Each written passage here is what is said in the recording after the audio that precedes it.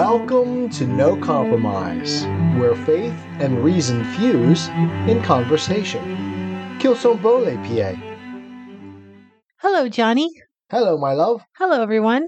So things are getting really busy around here, you know it. Yes, we have had one heck of a crazy week. Yeah. Way back, we put a variety of things out there like podcasting, speaking, photography, graphic design, acting. And it was sort of like casting our bread or giving a portion to 7 or 8. Do you know what verses I'm talking about? Is it Proverbs? No, it's Ecclesiastes.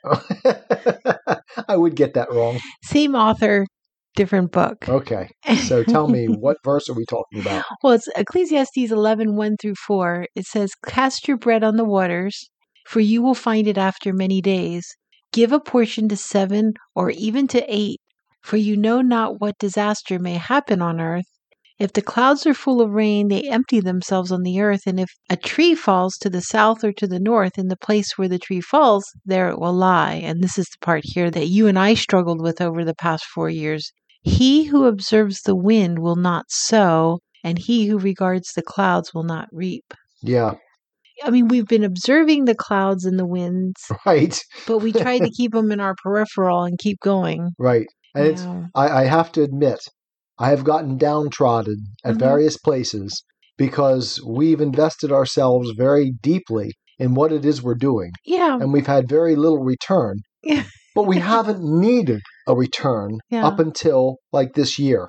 Yeah, and it's not even return, it's response, like response from people here listening. We feel like it's been a slow climb Right. of listeners. Yep. But now we're actually seeing God leading us to opportunities Yeah, that we thought were actually no longer even in the in the dice. peripheral even. Yeah, it's like we didn't even think that was even a possibility. Right. And now God has opened a whole new series of doors. And Right. boy, that's been exciting. Right, it has been. It's also been exhausting. Yeah. Especially when we started our photography business exactly at the same time the entire country closed down, right? That's right. Okay, so let's start on today's discussion. Today we'd like to talk about another of C.S. Lewis's essays, and hopefully people aren't getting tired of us talking about C.S. Lewis.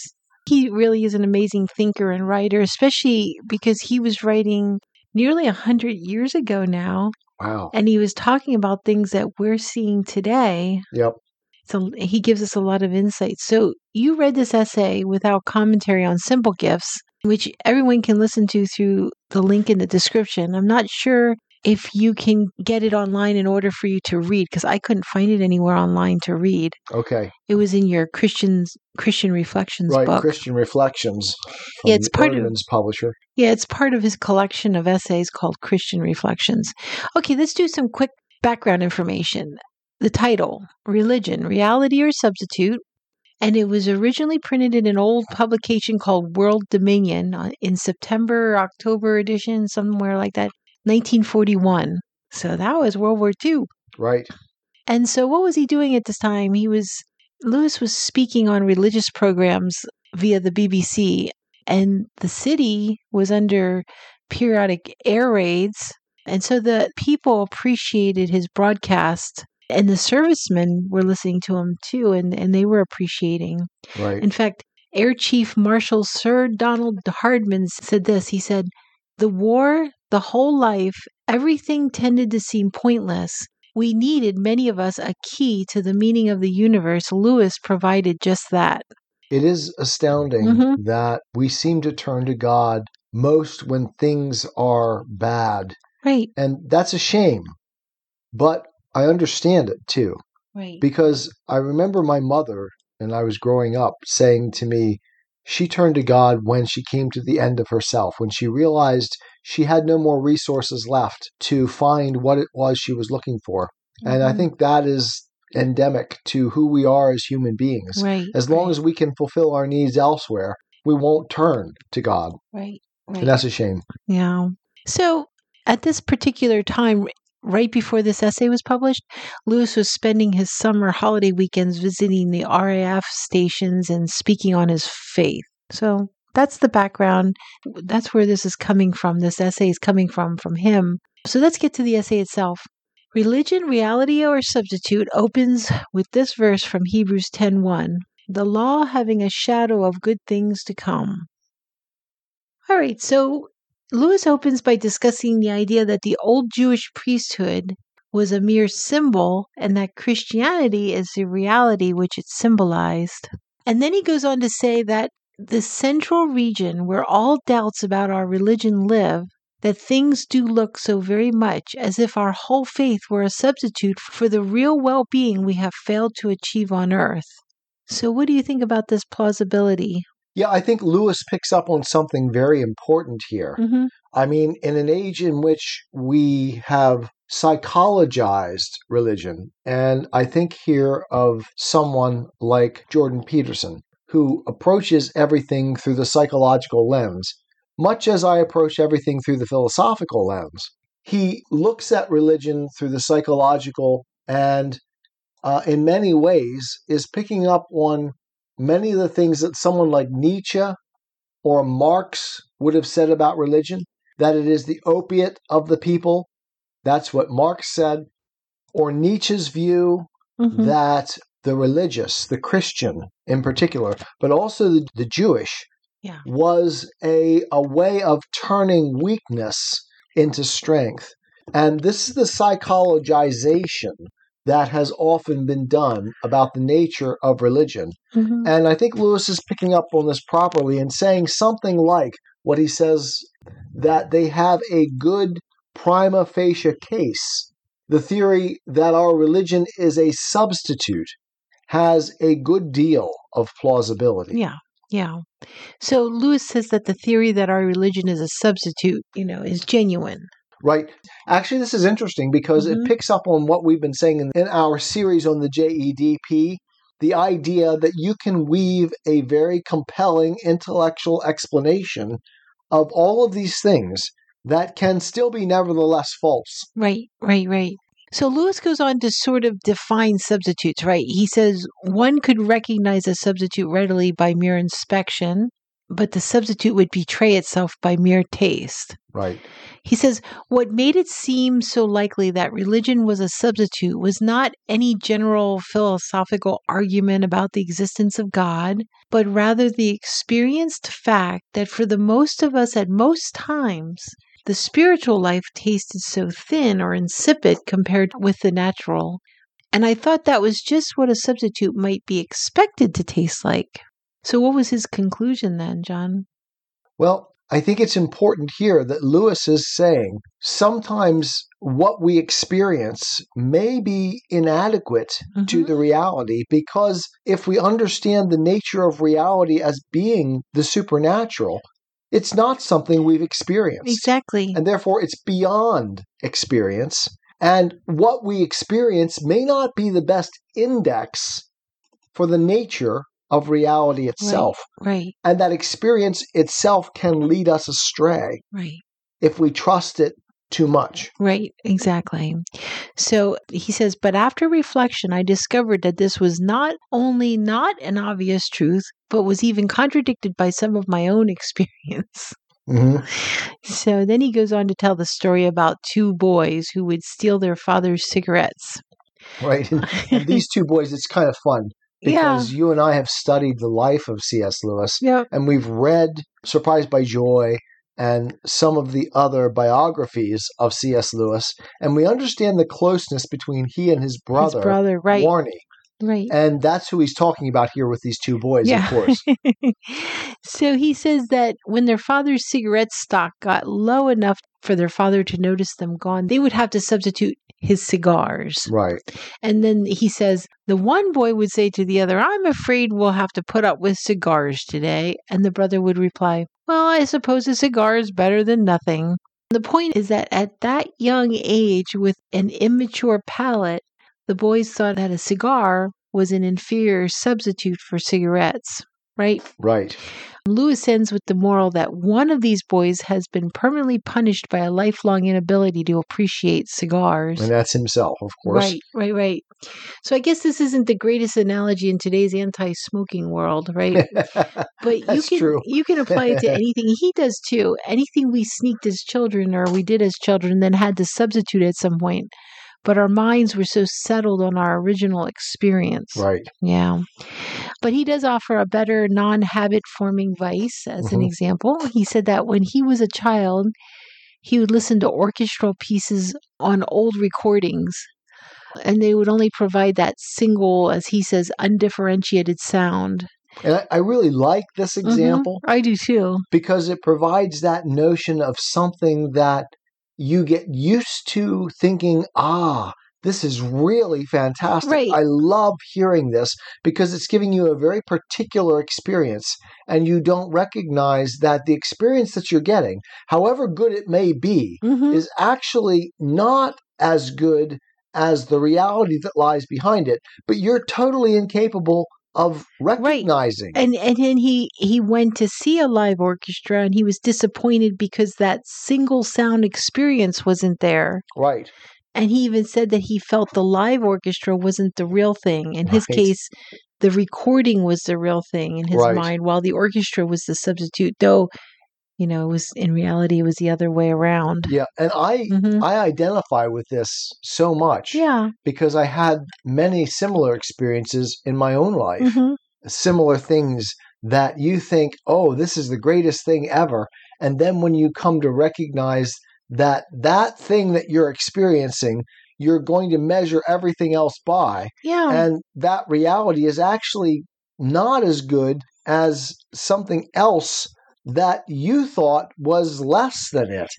No, you're right. You're exactly right. And then you go to the next example he uses, which is a different kind of example. This is when Lewis transitions into learning that the real thing is better than the substitute. Right. He says, in this case, that it was during wartime rationing where he had to eat margarine instead of butter. Right.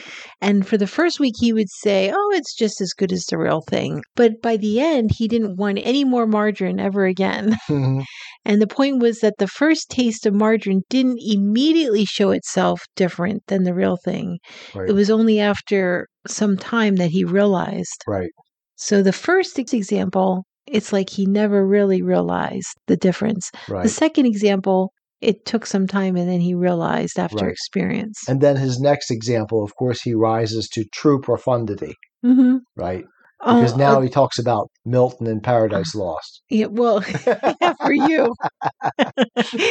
He finally makes it to the real and true reality behind everything. But this second example here about the margarine and the butter, this is what I've come to in my life, I think, right now. Over the years, I've settled for secular knowledge. It doesn't begin with God. So while I don't deny there's much that you can garner from what's been learned in science and philosophy and all those areas, I've come to see of late that all of it is actually monaural recording substitute for the awesome, eternal, and asymptotic live orchestral knowledge. Ooh, wow. How do you like that? That comes from beginning with the words. I am impressed. Yeah. That comes from the beginning with the words, in the beginning, God created the heavens and the earth.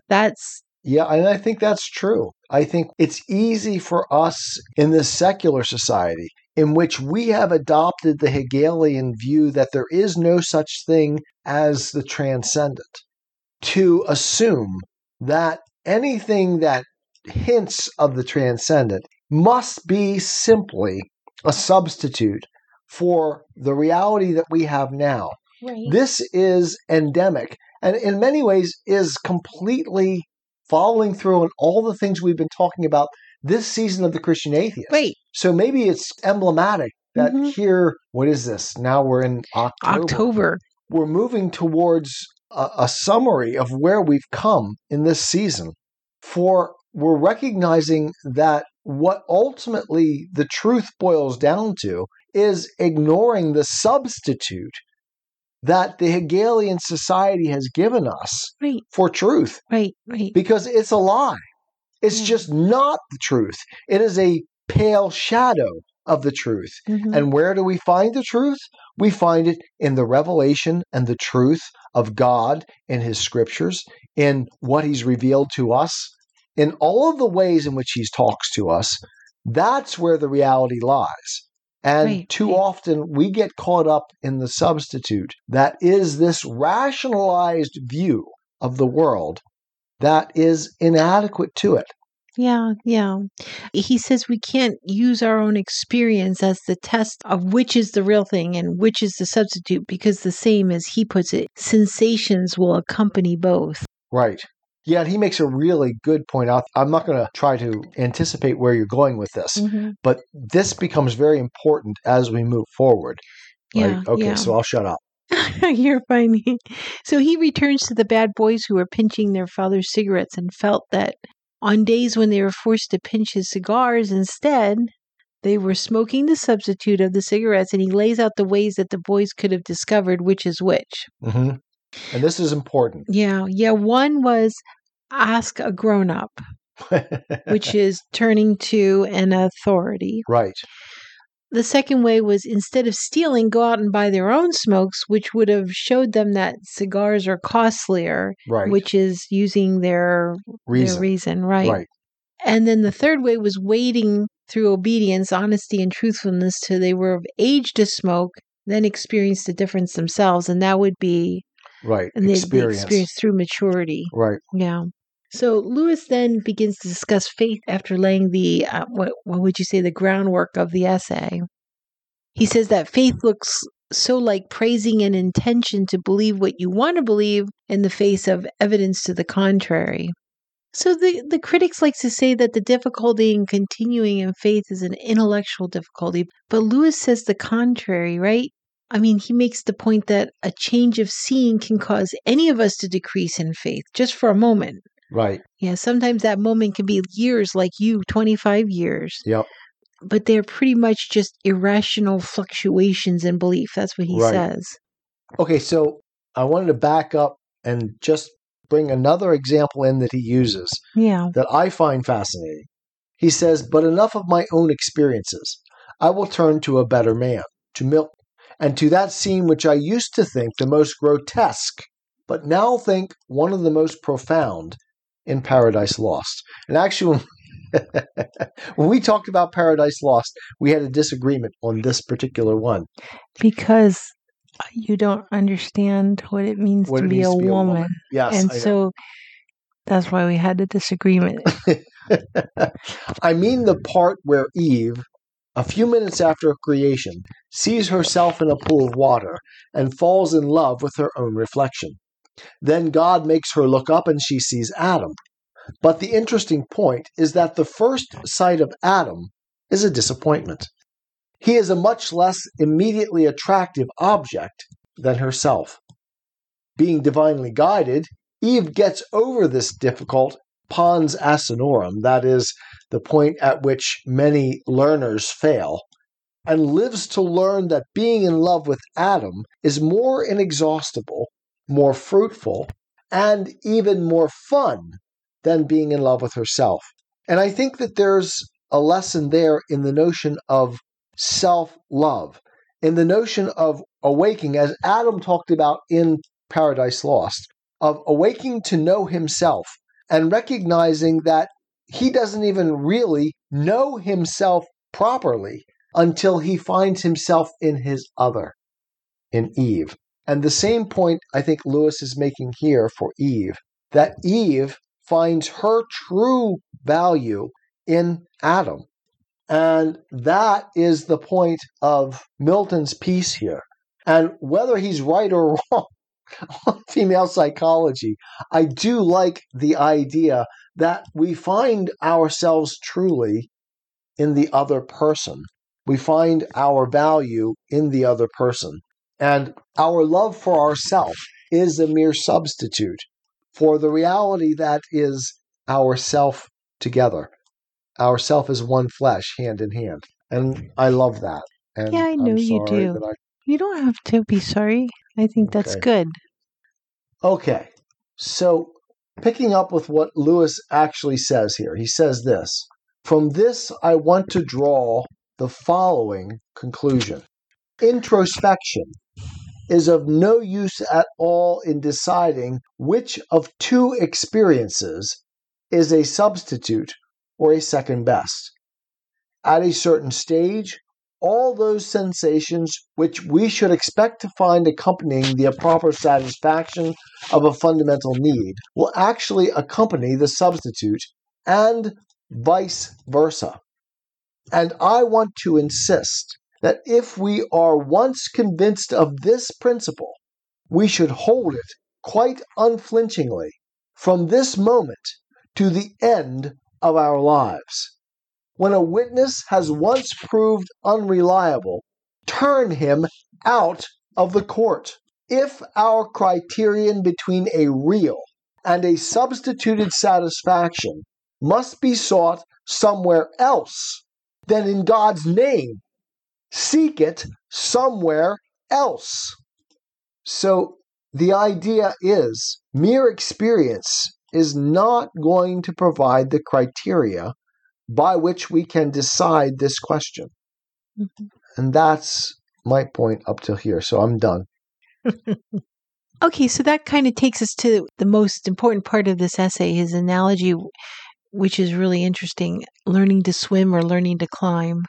He says about how these activities look dangerous to you when you're just starting out. What did you just say in that last part? Okay, so Lewis says authority, reason, experience.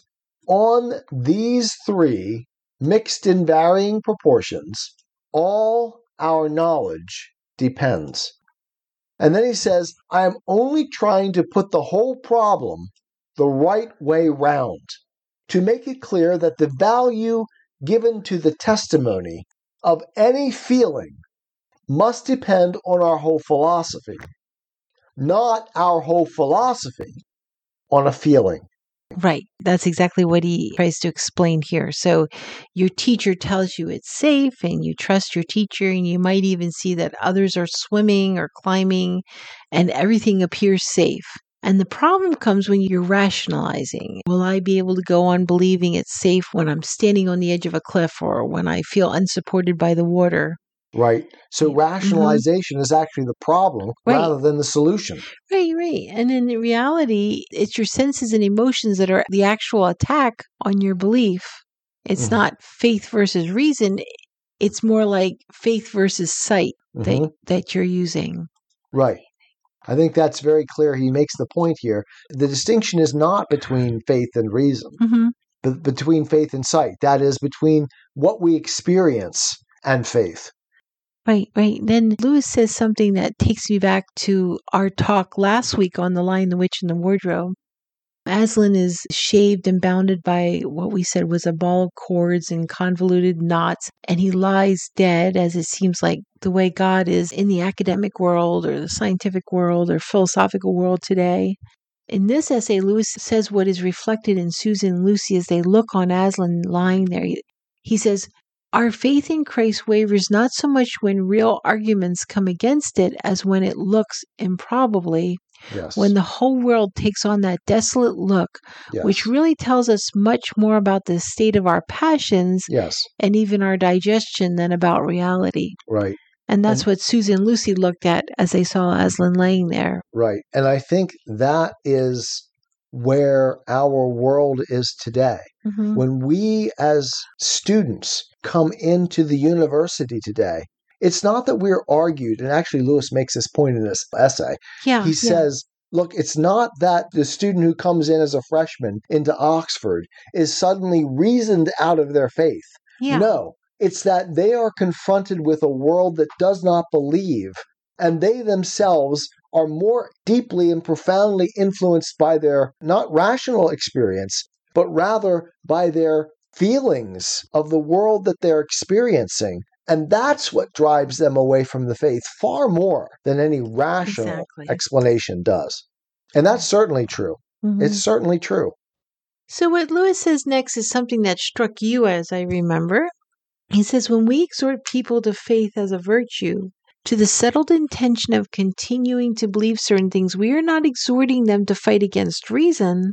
The intention of continuing to believe is required because though reason is divine, human reasoners are not. Right.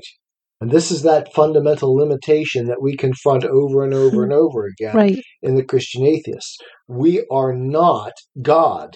And when we confuse ourselves for God, we confuse ourselves deeply and profoundly. Right. He said that reason may win truth, Without faith, she will retain them just so long as Satan pleases. There is nothing we cannot be made to believe or disbelieve. Yeah, and that is actually a profound point. We human beings can convince ourselves of almost anything Mm-hmm. if we are willing to entertain it as a possibility in our minds. As Satan said, the mind is its own place. And if we refuse to give to God, to reality, the right to correct our minds, we can believe anything. Well, in Milton, he said the mind is its own place. But Yeah. in the Bible, he says, hath God really said? Hath God said? Yeah, hath God said. Yes. Right, so Satan says, hath God said? And that opens the mind to the possibilities beyond what God hath said. It's like, wait a second, if you can deny that, you can develop anything else you want. It opens the imagination to create a world that is a substitute for God's world, Right. for reality itself. Right. And the whole point of this essay is reality is what must correct our views, not the other way around. And we don't always have the best access to what reality is if it's just a matter of our choosing one experience over another. Yeah. So Lewis goes on to say, kind of closes the essay. He says, the power to go on believing not in the teeth of reason, but in the teeth of lust and terror and jealousy and boredom and indifference, that which reason, authority, or experience, or all three, have once delivered to us for truth. So Lewis actually seems to think that faith is the ability to continue to hold on to a truth that once we've managed to grasp, and that is the nature of faith. Yeah. And I find that interesting. I do think that there is an element of faith that manages to hold on to something even in the face of evidence to the contrary, because you were convinced of it first. And that evidence then is something that we must be willing to look at and say, yes, but is this really true? And Yeah. God asks us to hold on to the reality, even in the face of something that seems to contradict it. Right. And the point I think Lewis is making in this essay is that very seldom is it reason that is contradicting our faith. It is more often the case that what is truly contradicting our faith is the emotions and the immediate evidence of the reality we're living in that is false. Right. And we have to be willing to hold on even in the face of that. Right. Right. He says at the very end of the essay, he ends with a series of questions. For I'm not sure after all whether one of the causes of our weak faith is not a secret wish that our faith should not be very strong. Is there some reservation in our minds, some fear of what it might be like if our religion became quite real? I hope not. God help us all and forgive us. And that's how he ends it. Yeah, that's how he ends it. And it is a probing question Mm-hmm. because it makes us think, do we really want this to be real? Yeah. And if it's real, then we better do something about it Exactly. in our lives. And that reminds me of Jordan Peterson. Jordan Peterson makes the point that if this is really the case, if we're really going to believe it, how is that going to affect our reality, what we actually do? And that question, I think, when Jordan Peterson asked it, really profoundly affected me. It's like, how much do I really believe? And the only way to measure it is, how am I acting? If I really believe there is a God, if I really believe that Jesus died to save the world, how is that being reflected in my actions each and every day? Okay, so I guess that's it for the week, huh? You have anything else to say, John? No, uncharacteristically, I'm rather quiet tonight. By the way, how's your Paradise Lost book coming along? Ooh, that's exciting. I'm actually to the point now of having completed, I think, the afterword and am drafting the preface. And I'm excited about where it's going, and I think this week we'll complete it, and I'll hand it over to you for publication. And then you'll be doing the afterword? The afterword, yes, and the pre-preface, right? I can see that for some reason. Okay, so what's on the Christian Atheist menu for Monday? Wow, I have no idea. I thought maybe I could do a Christian Atheist on this essay, but I'm not sure I'm up to that. We'll see. So don't forget, if you like to listen to Religion, Reality, or Substitute by C.S. Lewis, the links will be in the description, mostly to John reading it without commentary on our Simple Gifts podcast, because I don't think we can find the text apart from being in this book. And if you're listening on YouTube, please consider subscribing, and we would really appreciate that. And if you're interested in knowing more about the Christian Atheist, be sure to check out the link to John's book in the description, Through the Looking Glass, The Imploding of an Atheist Professor's Worldview. As always, if you have the means, buy us a cup of coffee. There's a link to that in the description as well. And we thank you so much for taking the time to listen to us, and we appreciate you hanging in there. And we hope you have a great rest of your week, and we'll talk to you next week. I love you, my dear. I love you too, Johnny. I am a Christian, with the searching and skeptical mind of an atheist. I don't want to believe anything that isn't true. I know both sides of the looking glass, and I know them with open eyes. I choose Christ's side. I invite you to join me from wherever you stand before the looking glass. That's this week's episode. Thanks for listening. And remember, you can have your religious cake and eat it too. You can have reason, respect for science, a 21st century worldview, and be a Christian.